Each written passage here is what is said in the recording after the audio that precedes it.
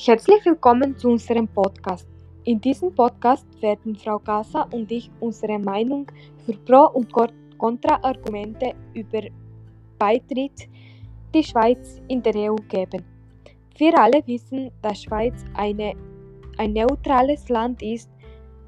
Das heißt, dass sie kein Mitglied in der EU ist, aber jedoch hat sie bilaterale Verträge zu den einzelnen Ländern. Zuerst erkläre ich euch, was bilateral heißt.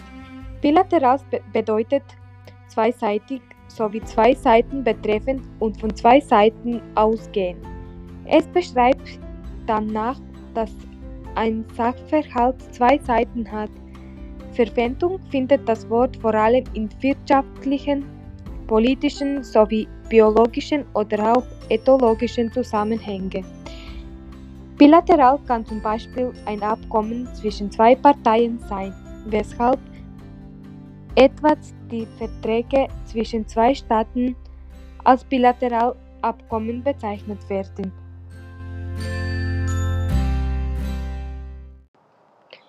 Ich übergebe jetzt das Wort Frau Casa. Sie kann Ihnen etwas über bilaterale Verträge in der Schweiz erklären.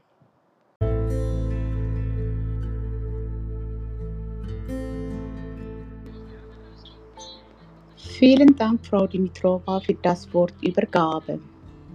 Bilaterale Verträge hat die Schweiz mit der EU gemacht, weil das Schweizer Volk nicht Mitglied sein mochte. Das Schweizer Volk mochte selbstständig sein und nicht die vielen Gesetze, die unter diesen 26 Ländern verabschiedet werden. Da mochte sie nicht abhängig sein. Das hängt auch damit zusammen, weil die Schweizer Volk Abstimmungen kennt.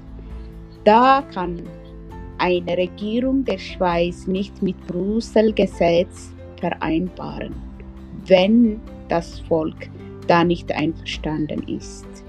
Drum geht die Schweiz Bilateralverträge ein mit der EU. Nun übergebe ich das Wort Frau Dimitrova. Sie erklärt euch die Pro-Argumente.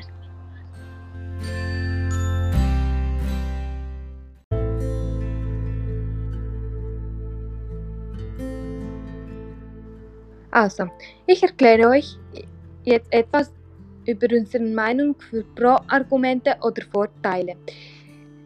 Als erstes haben wir über zollfreien Übertritt über die Grenzen gesprochen. Das heißt, wenn die Schweiz ein EU-Mitglied wird, kann der Schweizer Volk überall in der EU-Länder frei reisen, ohne dass es kontrolliert wird. Als zweites haben wir auch über Personenfreizügigkeit gesprochen. Das heißt, aus der EU kann man in ein anderes Land kommen und dort arbeiten, ohne dass es kontrolliert wird. Das sind große Vorteile von der EU, die dadurch wirtschaftlich stark ist und eben friedfertig miteinander eine starke Kraft darstellt. Das ermöglicht auch eine bessere Lebensqualität. Als einen anderen Vorteil haben wir auch die Regeln genommen. Wenn der Schweiz ein EU-Mitglied wird, müssen die gleichen Regeln in der Schweiz und in den EU-Ländern sein. Das ermöglicht auch eine bessere Lebensqualität und ein gleichgerecht für alle Menschen. Das sind ein paar Vorteile, wo wir uns notiert haben und wo wir denken, dass es genug Argumente sind, die dafür sprechen, dass die Schweiz in der EU beitreten sollte.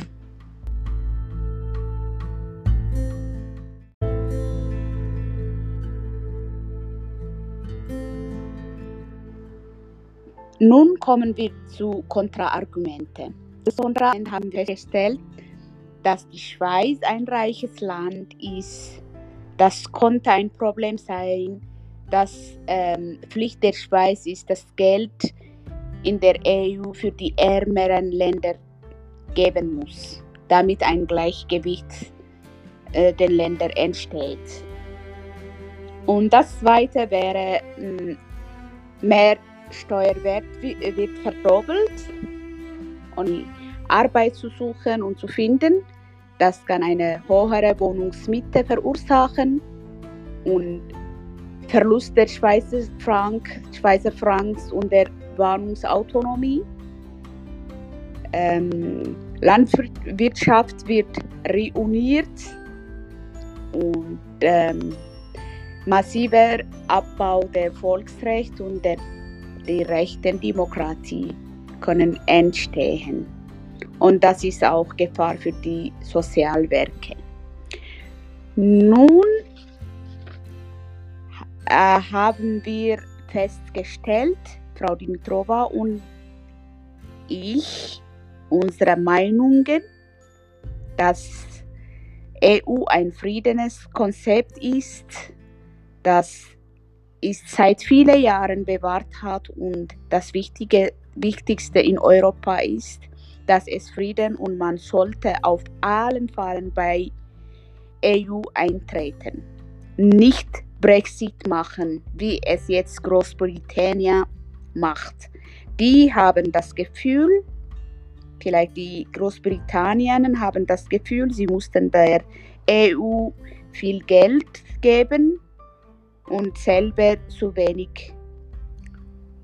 Und auf diesem Grund haben sie vom EU ausgetreten. Wir finden es aber wenig solidarisch gedacht. Und es sollte nicht so sein.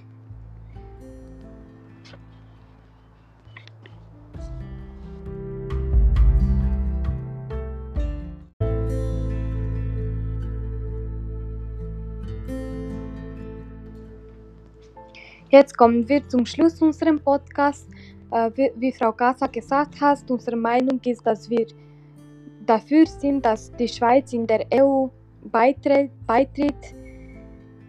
Vielen Dank, dass Sie unserem Podcast zugehört haben. Ich hoffe, das war interessant und wir konnten euch etwas beibringen.